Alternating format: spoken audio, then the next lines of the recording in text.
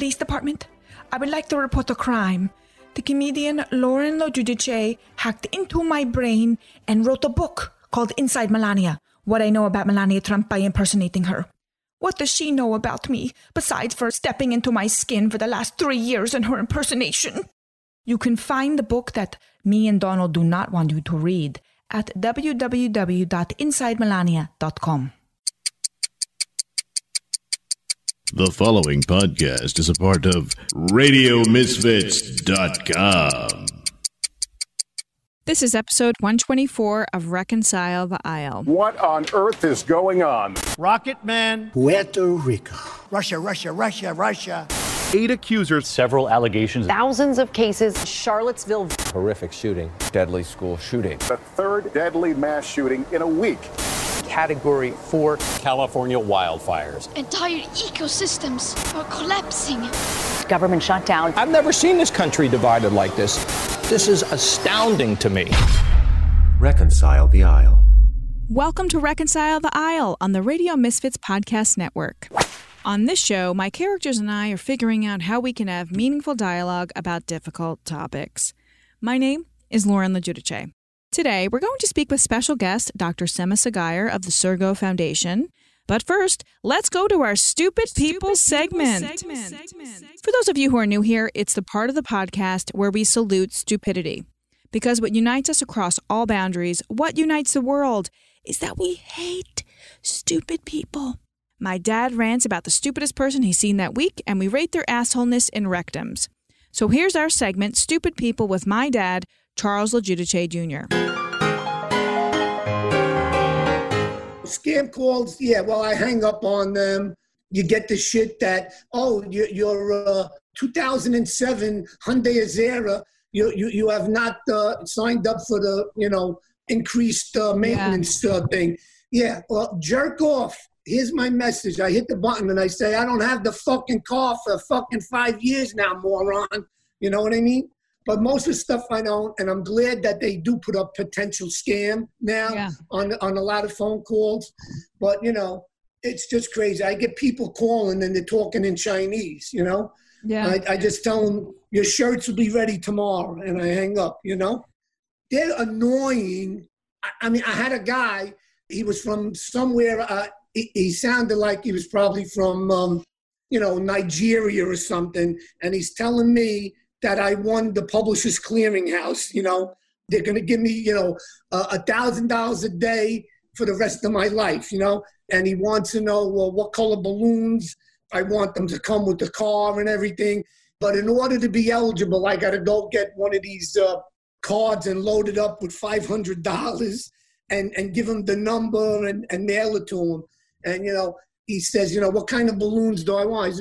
I says, why don't you take one of the big balloons that Macy's uses in their Thanksgiving Day parade, and after it's fully blown up, without any Vaseline, shove it up your ass, I told the guy, okay? And I hung up. How many rectums would we give that? Well, that's a 5 because, first of all, the guy can hardly fucking speak English. You know what I mean? Yeah. And I'm going to send him a fucking card for $500, all right? I'm not in the fucking old age home yet. You know what I'm trying to say? Yeah. Wow. People are so stupid. This episode is brought to you by themelaniashow.com. Get your Vote 2020 button and become part of the Orange Resistance. Help get the orange stains out of the White House with a Vote 2020 button available at themelaniashow.com. Let's go to our interview with special guest Dr. Sema Sagayer of the Sergo Foundation. Dr. Sema Sagayer is co-founder and executive director of Sergo Foundation, a privately funded action tank whose mission is to bring precision to solutions that save and improve lives by integrating behavioral science, data science, and artificial intelligence. Previously at the Bill and Melinda Gates Foundation, she led large-scale health programs in India and Africa. She is faculty at the Harvard T.H. Chan School of Public Health and the Department of Global Health at the University of Washington. Her interests include methodologies to understand human behavior, novel data systems and analytic approaches, and management practices to drive innovation within large-scale global health programs. She was selected as a rising talent by the Women's Forum for the Economy and Society. She is on the board of the Bill and Melinda Gates Foundation's Alumni Network. Sema has a PhD in neuroscience. Now, if you're wondering what hope is there in a pandemic that is raging on, you'll want to hear this episode. And you can always sign up at laurenlogi.com/podcast to get reminders when we publish this every other week. My co-host, Melania Trump, we're going to talk about science today. How do you feel about that? I'm not intimidated by science. I make up my own facts. Yeah, and all the facts that are inconvenient to you are fake news. Yes, and grounds for lawsuit. I'm so glad you used your privilege for good, Melania. I need something to do when I'm not dealing with the I don't give a Christmas stuff. All right, let's go to the interview with Dr. Sema Sagayer of the Sergo Foundation. Welcome, Sema Sagayer, to Reconcile the Aisle. Thank you. Great to be here, Lauren. Great. So we're going to talk about a lot of things. One thing I wanted just to start with is because the work that you're doing right now with COVID is coming out of the Sergo Foundation, which you started 5 years ago. So let us know what you all do. Yeah. So essentially at Sergo Foundation, our goal is really to help partners, governments, or other donors design health interventions that really reach the people. Knowing that resources are limited. So the question is, how do we utilize these resources limited to drive the health outcomes that we want? So our niche here is we combine data science with behavioral science to really generate those insights, that valuable information that policymakers can use to design better programs, essentially. That's what we do. Got it. So when people are reading statistics, they could be reading your statistics. Possibly. I would say we provide more than statistics. We actually take those numbers and put them into a valuable, actionable insight. So something that someone can take that number and run with and do something with it. Because that's what you're doing with the CCVI, COVID-19 Community Vulnerability Index. And when you go to the website, there's actually like an interactive map in which people can very concretely interact with the data. Like anyone, literally anyone can interact with your data. So I want to know the story of that. Like, how did this happen? Yeah, it's an interesting story. It was like one of those things where you're having a conversation with your colleagues and it turns out to be a world of its own. So let's rewind to March when we're all like, dealing with COVID and the world has changed. And here we are. We're a small organization, about 20 people working on health all over the world. And we're like, okay, we have to do something. This is really impacting us. It's impacting our family, our community. What can we do? So we essentially decided to brainstorm for a week and come up with ideas. And, long story short, one of the things we realized is that we know that this pandemic is not going to impact everyone in the same way. Different communities are going to actually come out of it in different ways, depending on their underlying quote unquote vulnerability. And so what we thought would be extremely useful is how can we provide data to policymakers that gives them that predictive power, which communities are actually going to be less resilient to COVID, which means that once COVID reaches them, are they going to have deaths more than others? Are they going to have mental health issues? Are they going to have economic issues? So really, it's about community level resilience. And that's what we ended up developing. So what was that like, the brainstorming sessions like? Like, was it like the movies? There's lots of whiteboard, lots of people looking like very fashionable glasses. Lunch was delivered. Was it like this? People staying up all night, sleeping under the desk? Like, what was it like? Oh, that sounds amazing. Yeah, kind of and no. It was a lot of Zoom calls of people stuck in their homes. But no, it's actually, I don't want to say fun, but it was intellectually very stimulating because it was really, we had total freedom. Truly, we had total freedom. Everyone had freedom to think and come up with ideas. And there was a lot of brainstorming, a lot of things being thrown. Let's do this. No, that's a bad idea. Let's do that. And eventually, I don't know actually how we landed on this, but someone came up with this and said, what about an index? What if we were able to tell a government person, let's say in Massachusetts, hey, this county is going to have a really hard time. What would that be like? So it was a lot of discussion. It was a lot of late nights for sure. My team was exhausted by the end of it, but it was totally worth it. So what did you like lock them in a Zoom call and you were like, come up with something now? Like, how did you get? Well, yeah, we had a Zoom call every single morning starting at 8:00. So it was like every morning we woke up, we got on the Zoom call and we were like ideating. Then we would all go kind of one-on-ones or individual thought processes. And then we would come back on an afternoon Zoom call and over until we just sharpened the idea. There was a lot of pressure for sure. And the pressure was really because we just wanted to do something valuable. So I think it was good pressure, and it was time crunch as well, because we also knew we didn't have weeks or months. We just had maybe a week or two maximum to come up with an idea. So did you just drop everything you were doing to do this? Pretty much. Wild. It's like you got the bat call, you know, like the bat was in the sky. You're like a bunch of superhero scientists, and you were like... Yeah, I mean, literally, yes. We dropped everything we were doing, I mean, for two reasons, not to sound irresponsible, mostly because the whole world dropped everything else they were doing, right? I mean, so we work on health programs in India and Africa and the US, but every single health official, health ministry, you know, non-governmental organization, donor kind of said, oops, we have to like really focus on COVID right now. This is like so important. So it was both a necessity and, you know, an ability to be able to pivot essentially. And then the index itself, how has it been used? The index is being used by, well, let me actually tell you what the index is. Yes. Does that work? Because I think that would be helpful. So essentially, yeah, as I mentioned, the index basically gives communities a score. So we were able to do it for every single state in the United States, which is 50, every single county, which is about 3,000. And we went all the way down to the census tract level, which is a community of about 4,000 to 5,000 people. And there's about more than 70,000 census tracts in the US. So think of it like these really tiny geographies. And we were able to basically take a lot of data and crunch this data and give a score to every single community from 0 to 1. So if you're closer to 1, it means you're more vulnerable. And if you're closer to 0, it means you're not as vulnerable. So essentially, we gave the score for the whole of the United States. So you have this, as you said, this map. If you go to the website, you can actually play around.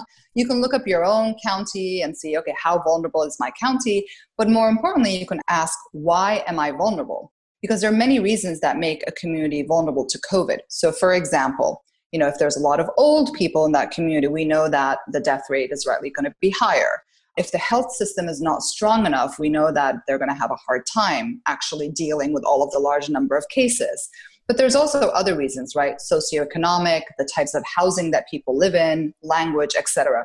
So the beauty of this index is not only does it give you your vulnerability status, but it actually tells you why. And this is really useful for policymakers because then they can figure out what is it that they need to do to actually mitigate. Because this vulnerability score is not a death sentence. It's essentially a valuable piece of information that helps a policymaker say, okay, now I know how I need to help this community. So to get to the question of how is it being used, many different ways. For one thing, you know, if you take it from a state perspective, a state official can say, well, instead of sending every county the same amount of dollars that I would be sending for a COVID response, why don't I send counties that are more vulnerable more money because they're going to need more? So that's an example of New Jersey. We've been working with New Jersey State to help them think through how they can allocate their dollars across the state using the vulnerability index. Another way that's it being used is how do I deploy my testing and contact tracing services, right? Which communities need more of this? Another way is actually identifying some of the gaps. So for example, and I can get into this more, you know, which communities are able to social distance or not, which communities actually have enough testing or not, et cetera. So many, many different ways of how it's being used. It's interesting, the idea of a testing desert, which is really hard to understand because being on the East Coast, we can get a test anywhere and everywhere. Tell us what a testing desert is and where they are. Yeah, so testing, the way we define testing deserts is a particular county that actually does not have a test site. Yes, for someone living like in New York City or DC, you know, there's tons of testing sites. However, that doesn't necessarily mean you can walk in and get a test site and get it in time. So I think there's a lot of issues with testing. But yeah, I mean, the fundamental principle of a testing desert is like you're in a county and there's not a single test site. And these typically tend to be rural counties. So one of the things we identified is that about 40% of rural counties in the United States actually are testing deserts. And the more vulnerable counties tend to be actually more likely testing deserts. So we see this disproportionate, you know, testing desert situation in highly vulnerable counties to COVID. It's wild, 40%. That's insane. And they're super vulnerable to COVID. I love the highest score. So many are in Texas. Yes, the testing deserts, Texas, well, the half of those testing deserts are in Texas, Mississippi, Kentucky, Arkansas, and Missouri. Those states account for about half of those testing deserts that we identified. Now, in June 30th, you spoke about in The Hill, the effect of COVID disproportionately on rural America, the risk, the vulnerability there. Has anything happened, changed since? Yeah, actually, a few things have changed. I think we see change. The challenge is that we don't see enough change. But for example, if we look at those testing deserts, we are seeing that some of those counties are actually now have testing sites. So the number is decreasing, but slowly, which is a good thing. I think there's good conversation around how do we solve for these. So models like mobile testing units that are being experimented, and also rapid testing. So we are seeing some improvement, but I think the challenge in the US is that the improvement is not uniform, right? You have some states that are doing better and some states that are just not catching up. Now, you gave two examples like Monroe, Alabama versus One County, Washington, and how they're two places and they're going to be affected by COVID in two different ways. Can you talk more about that? I don't remember those two examples. Okay. I have to look, I can give another. Another example of like two places with different vulnerability indexes. Yeah, absolutely. Yeah. So I think one point that I made is that two counties can be highly vulnerable, but for different reasons. So I'll give you two counties in actually South Carolina. So these two counties are Costilla County and they are Benton County. So both of these counties actually have pretty high vulnerability score, about 0.8, but they're very different. So for example, if you look at Costilla County, that's highly vulnerable because it has low socioeconomic status, which means it's poorer. It has very crowded housing and it has a lot of minorities. Now, the reason why minority populations make a county vulnerable, it's usually because of the language barriers or because of access barriers that these communities have. If you look at Benton County, which is also very vulnerable, but it's for very, very different reasons. It's mostly because of the underlying epidemiological factors, which means that this county has a higher proportion of people that have non-communicable diseases like heart, chronic conditions that we know make people more vulnerable to COVID. And also this county's health system is not as strong. So they actually score pretty weak on the health system. So this is to show you how two counties can be so different and why they're vulnerable and how this information can actually be used by the policymakers. And now you sent a white paper to Congress. Oh, yeah. Well, first of all, how do you send something to Congress? How does that work? You just put it in the mail and mail it. You just put Congress? you just put Congress. Yeah, no joking.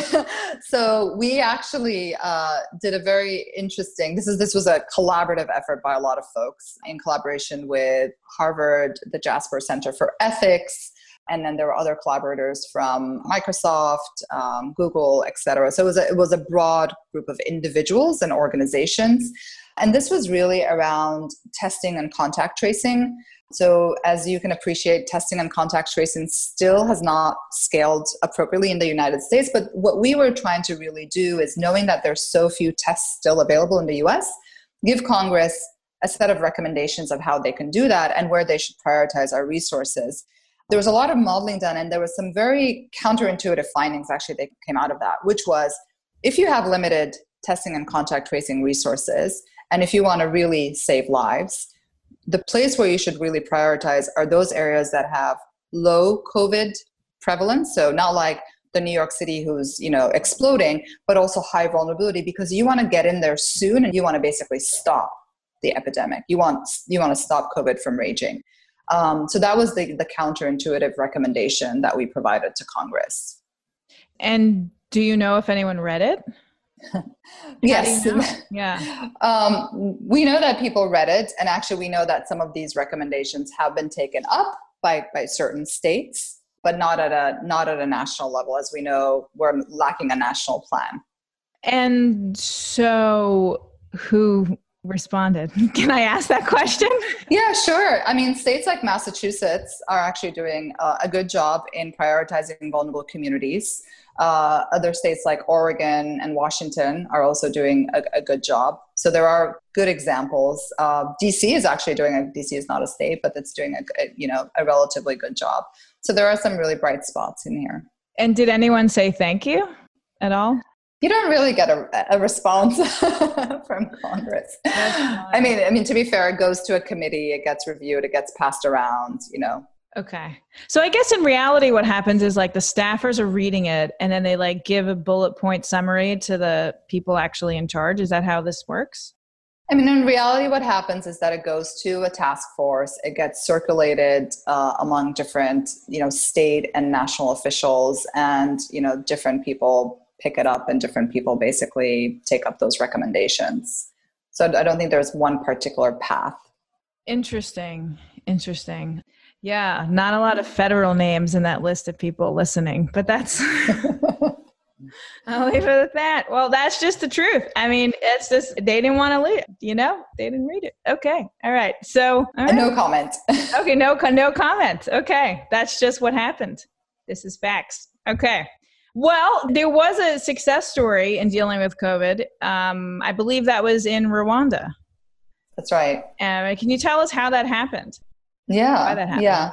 Yeah. Rwanda is a really good example of how in a place where resources are limited, people can make really smart decisions and actions. So one of the things that Rwanda did is this concept of pool testing. Essentially, you know, again, you don't have enough tests. You need to test people and then you need to contact trace them. So what Rwanda did is basically they would test a group of 7 to 10 to 15 people one at a time. So they combine all the samples together. And then if there is a positive in that sample, combined pool sample, then you would then split those samples and test individually. Essentially what it does is instead of testing every single person, it allows you to basically use your resources in a smart way.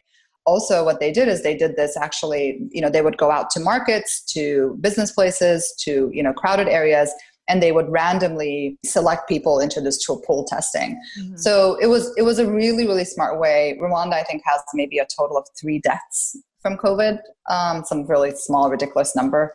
So they acted early, you know, they did very quick and rapid shutdowns to basically bring everything under control, but also to put their resources into action. And then they were able to actually control the pandemic really well. Yeah, that's amazing. That's really inspiring to hear about things going well. It's great to hear. For me, someone who's worked internationally in public health, it's wonderful to see that those countries can act as examples to, you know, wealthier countries like the US and others. Yeah, and I think Rwanda might have been on the list of shithole countries. So I love that they like kicked our ass in stopping it. It's like divine. So, okay. Now, for ordinary people, like they might see, well, there's the SVI, the Center for Disease Control has an index. Mm-hmm. So why is it, like, I guess we know that there's like factors that they're just not taking into account. Mm-hmm. So is the SVI useful at all then? Yeah, absolutely. In fact, the CCVI, the COVID Vulnerability Index, is built on the SVI. Mm-hmm. So the SVI was built by the CDC to really, again, ask this question, which communities are vulnerable to disaster?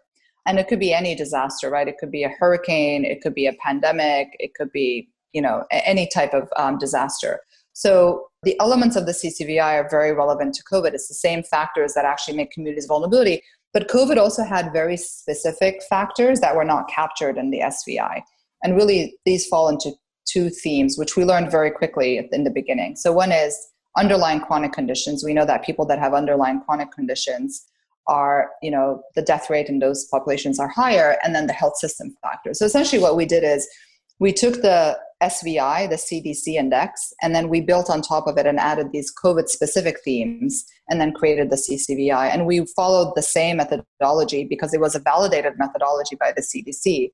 And in fact, what's really great is that the CCVI is on the CDC website as one of the key COVID data sets to be used. So, you know, the CDC is very much aware of our index and is recommending this index for COVID. And CDC staff have also published on the index and has recommended it to be used for policymaking. So I think it's great.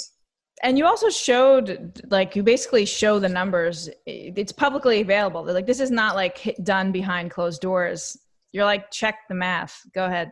Absolutely. Everything is open source. So the data, the methodology. You can go to the website, you can download everything. You can download, individual numbers for each census tract, the underlying data, the methodology. So it's all completely transparent and open source. So then like the CCBI, people listening to this, can they, is there any use, should we be looking at it? Should I tell my family members in such county to leave? I'm thinking of buying a house somewhere. How can we use it? Great question. I'm not sure you should use it for buying a house, but one way you can use it is actually, first of all, you can go in and you can say, how does my county fare in terms of vulnerability, right? Is it highly vulnerable, mid, low? You can use it for advocacy, right? You can actually use it to advocate with your local and state officials. You can say, this is how we are. This is the COVID status. This is how many deaths and cases that we have. Are you providing enough resources to tackle the pandemic in our county? We have this underlying vulnerability. So I think one very powerful way citizens can use, to understand their communities and whether they're vulnerable or not and why, but also to use it for advocacy. We work quite a bit with media, actually, and a lot of times media does use it to highlight gaps or to highlight opportunities, to make a case to policymakers, and citizens can do exactly the same. And do you think we can use it to help figure out what to do about schools? Schools is an interesting question. Yes. So in the sense that, if you have schools opening, I think schools opening is a challenge, right? It's a really, really sticky challenge. It's this challenge between, do we get our kids the education they need in the setup that they need, or do we just shut everything down until we get a vaccine? And I think it's a really, really hard situation. So I think one of the things that people could do is really understand the context they're in and see whether, not only the vulnerability, but also the COVID cases, are cases ramping in that community, and then really figure out what policies or what systems they need to put in place into the school and whether they should open that school in the first place in that area.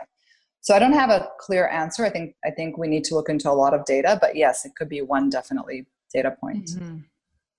And because you're a woman of science, just to explain to people why herd immunity, wait, because there's no humanity in this idea. Herd immunity is the answer. Just wait until enough people get sick so we all have herd immunity. Why that's not a good idea? Well, there's different ways you can actually achieve herd immunity, right? One way is to say, let's just let go, and just live our lives, and people that get sick, get sick. That's not a good idea, because we also know that the infection fatality rate of COVID can be pretty high in certain subgroups of the population. That's one, right? So we know that death rates can be high in older people. We know that death rates can be high with people with underlying chronic conditions.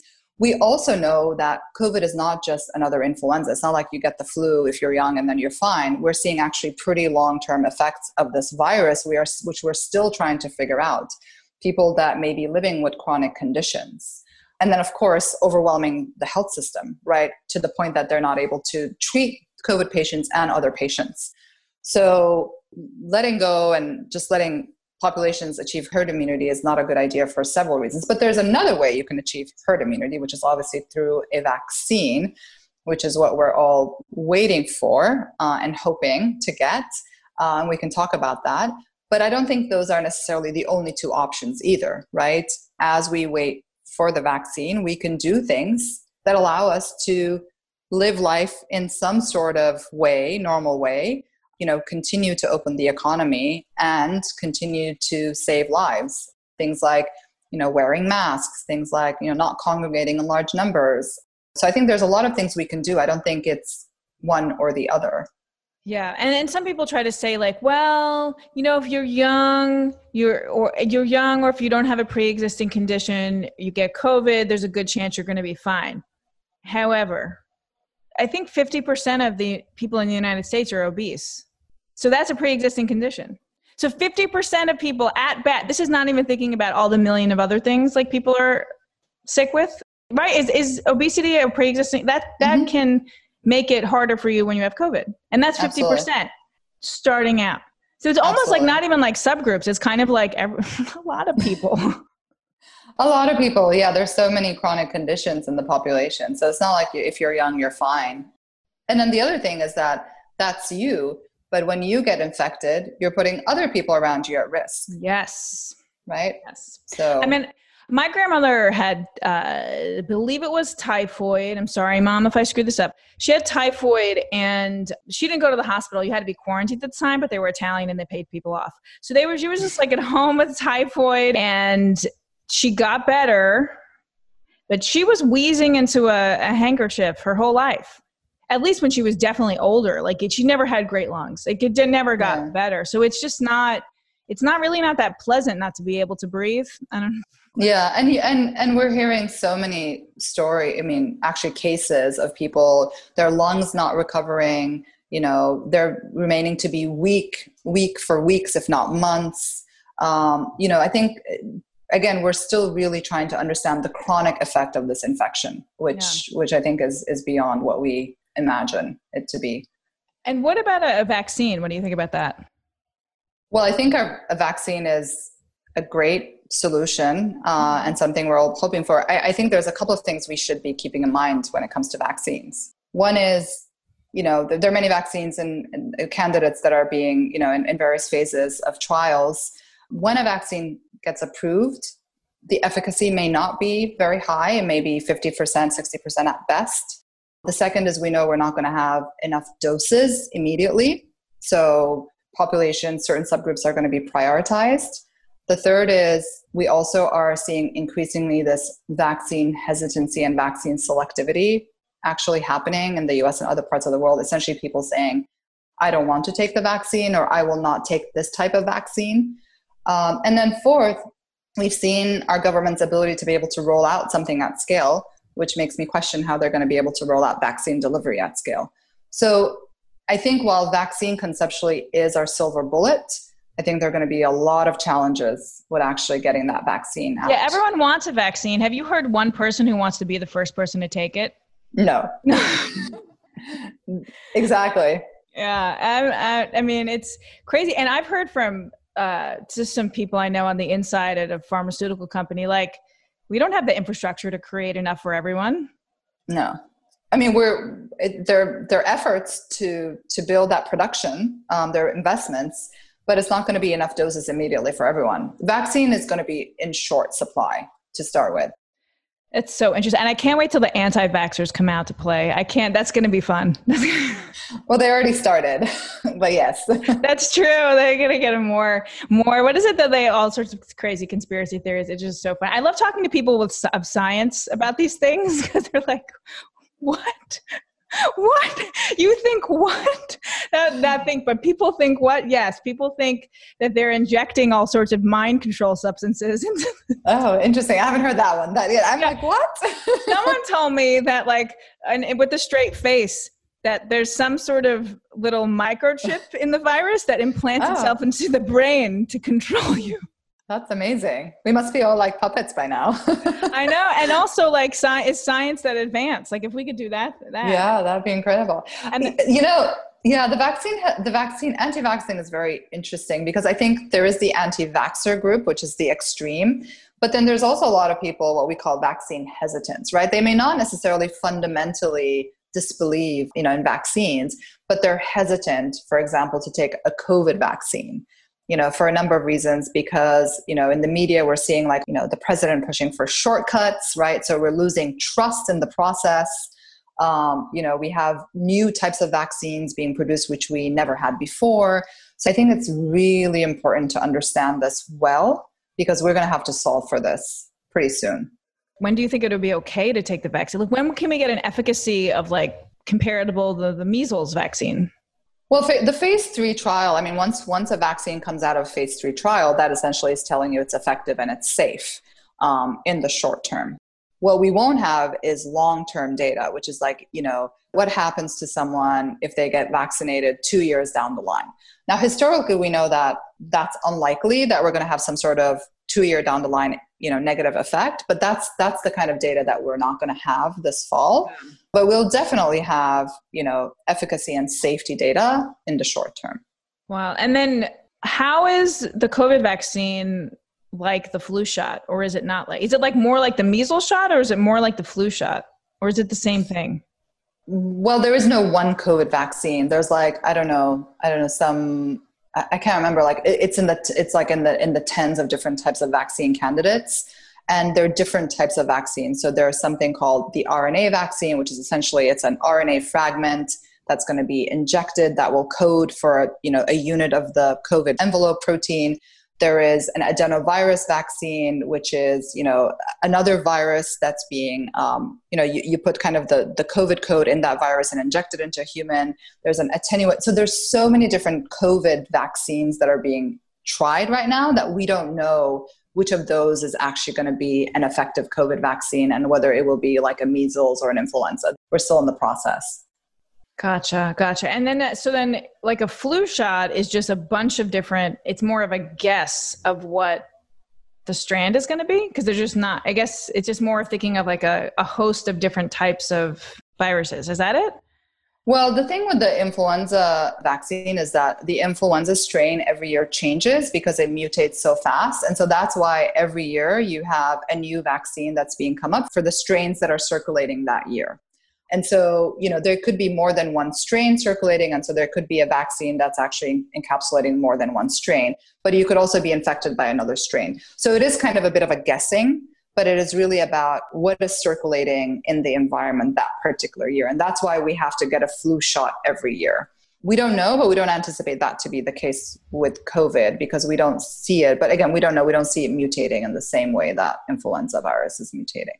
Got it. And I've heard that like viruses lose power the more they multiply. So theoretically, eventually COVID will be not as dangerous as it is now. It'll be like the common cold, like years down the line. Is that true?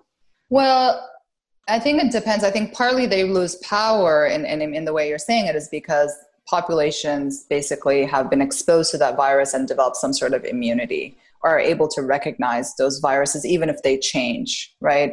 So I think that's what it is. And they may mutate in a way that makes them less deadly, more virulent, less deadly. So I think there's different things that can happen. But one of the reasons they lose power over the years is because we are now familiar with that type of virus and our body is able to recognize and mount some sort of response, even if it's not that specific response.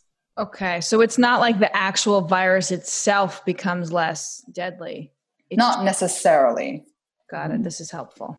So for example, there's a lot of questions about why in Africa, COVID doesn't seem to be as deadly as it is in other places of the world. One explanation is maybe we don't have good enough data, but we're still not seeing the kind of, the scenes that we saw in New York and et cetera in Africa, right? So one possible explanation that's been put out and it has not been proved, but just to give you an example, is that perhaps African populations have seen other coronaviruses and therefore their system is able to recognize this coronavirus and has some sort of immune reaction to it. It's not proven, but I'm just, highlighting a potential explanation. And you launched the CCVI in Africa. We did. Yes, we did. We did one for the whole of the African continent as well. Wow. How has that been used? How are people picking it up? How is that? Like, where do you send, I guess, white papers to all the people? How does that work? Like, how do you get the word out? Yeah. So that's more recent. We launched it, I can't remember, I think 3 or 4 weeks ago. So the way we are engaging is we have a number of conversations with different government offices across the continent. So, for example, one country Nigeria actually has their own COVID dashboard, and they integrated the CCVI into their national COVID dashboard. So they show, it's one data source that they're providing to policymakers in trying to make decisions. And so we're working with a number of different countries to integrate this data into their own data systems. Very cool. Yeah. So it'll be exciting to see how that moves forward. Yeah. Yeah, absolutely. Yeah, that's absolutely. Really good. So I have a character named Queens Marie who would like to ask you a question, sort of more of just like, she's just so awe-inspired. So, okay. So I just want to say, like, I think it's really interesting what you're doing, like using like public data to like do things. You're like doing things. You're like not just sitting there like, oh my God, I'm just going to like sit there on Netflix and chill. You're like, we're going to like make it happen. So thank you. Hats off. Next thing is like, I just don't know how you do it. Like, all these people are like sitting around like talking about like, you know, like COVID like came down from aliens or whatnot or what to what. How do you like deal like, you know, the data and then people are sitting there like just lying about what's going on? Like, how do you not just like throw your fork at the TV set? So that's why I want to. Well, I don't have a TV, so I can't throw my fork at a TV set. Oh my goodness. Yeah, exactly. You know, one of the things you learn is that beliefs are so strong, and certain people have certain beliefs, and you decide where to pick the battles, right? Are you going to pick the battle and try to change people's beliefs, or are you going to use the tools that you have and really work with the people that can do something with it?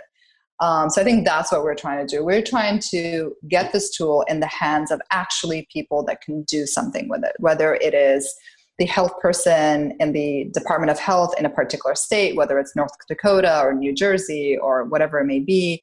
So I think you just pick your battles. You decide to work with the people that can make a difference and hope that other people come along at some point. Oh, I get it. It's like, you know, you ignore the people who are going to talk shit about you and give you stink eye no matter what you do. And you just talk to people you like, which is like 5 people. But anyway, that's for me at least. So listen, so like, I have a plan for you. So what we'll do is like, well, my cousins and I will take care of this. So what we're going to do is we're going to take your white paper. We're going to like put a photocopy, like really, really small. And we're going to put it on toilet paper. And then we're going to put it all over the Congress. We're going to put it all over the federal, especially all the head honchos. You know who you're talking about. I'm going to put all their bathrooms. And so we're going to get them to look at it and don't worry about it. But we got you, Sema. I love you. I love this idea. I think this is the best comms plan anyone has put forward to me. Can I hire you? Special Operation Queen's Marie. So that's okay. Well, thank you so much, Sema. And so, how can people follow the work that the Sergo Foundation is doing with COVID and the next crisis when you all see the bat signal and you all get together and save us with data? Yeah, several ways. Well, first of all, you can go to our Precision for COVID website where you can see all of our COVID work. You can also go to the sergofoundation.org website, which has broader work beyond COVID. You can follow us on Twitter, Sergo Foundation. You can follow me on Twitter, Sema Sagayer. Yeah, those are the ways where you can really be up to speed and up to date on all of our work. Great. Well, thank you so much. And obviously, welcome back anytime to talk about new work you're doing. Let us all know. Help us get learned with facts and data. Science. Fun stuff. All right. Well, thank you. Thank you so much, Sema. Thank you, Lauren. It was a real pleasure. So, Melania, what do you think of helping Queen's Marie put her white paper rolls of toilet paper into the White House? Won't make much difference. Donald never takes his eyes off his phone, even when he do the wipe. TMI, Melania, TMI! Why do you think I never hold his hand? Oh my God. All right, so for the rest of us, let's think about this. Data can be used to help. Government officials and communities can better understand how to use their resources with a CCVI. There are inequalities which lead to vulnerabilities. These include testing deserts. And now we understand that a lot of people in this country cannot get a test. In fact, 40% of rural counties qualify. Herd immunity is not the answer for the COVID outbreak, and COVID vaccines can help, but expect complications. Let me know what you think. Before we go into the I Don't Care Do You segment, I'd like to do 2 things. First, I want to encourage everyone to subscribe, rate, and review this podcast. It really, really helps other people find us. Second, I want to tell you that you can follow Reconcile the Aisle on my Twitter and Instagram at Lauren Logi, L-O-G-I. And do consider signing up at laurenlogi.com/podcast to get reminders when we publish this every other week. And also on my website, you can find out some other exciting things going on. My book, Inside Melania, What I Learned About Melania Trump by Impersonating Her, is out now, including the audiobook, which is done with my full arsenal of characters. Thank you to our sponsor, themelaniashow.com. For irreverent election merchandise, including a Vote 2020 button and Trump off soap, get the orange stains out of the White House. Go to themelaniashow.com. Get yours today. Listen, we have to learn how to have public dialogue again. The world's on fire, and we've got to talk about it. And there is no better way to understand the importance of this than by reading the headlines. So, Melania, give us the top headlines in the I Don't Care Do You segment. Here's all the things that I don't care do you about. COVID spikes are happening in over half the country. Over 100,000 people protest in Belarus for the 9th straight day. Ooh. California wildfires now surpass 4 million acres. I have COVID, but I am rich with the best healthcare and facilities, so good luck for that in these shithole places. And most importantly, I don't care. Do you? Thank you to everyone who's made this podcast possible. Thank you to Sophia Reyes-Jones for editing, to Devin Edwards for creating the intro, Christopher Catalano for the voiceover, Mandy McLennan for making the podcast art, and a shout out to Alan Waters, Danny Holt, and Craig Franson, who helped me to conceptualize this podcast. And of course, thank you to Dr. Sema Sagayar of the Sergo Foundation for being such a wonderful guest. See you in 2 weeks.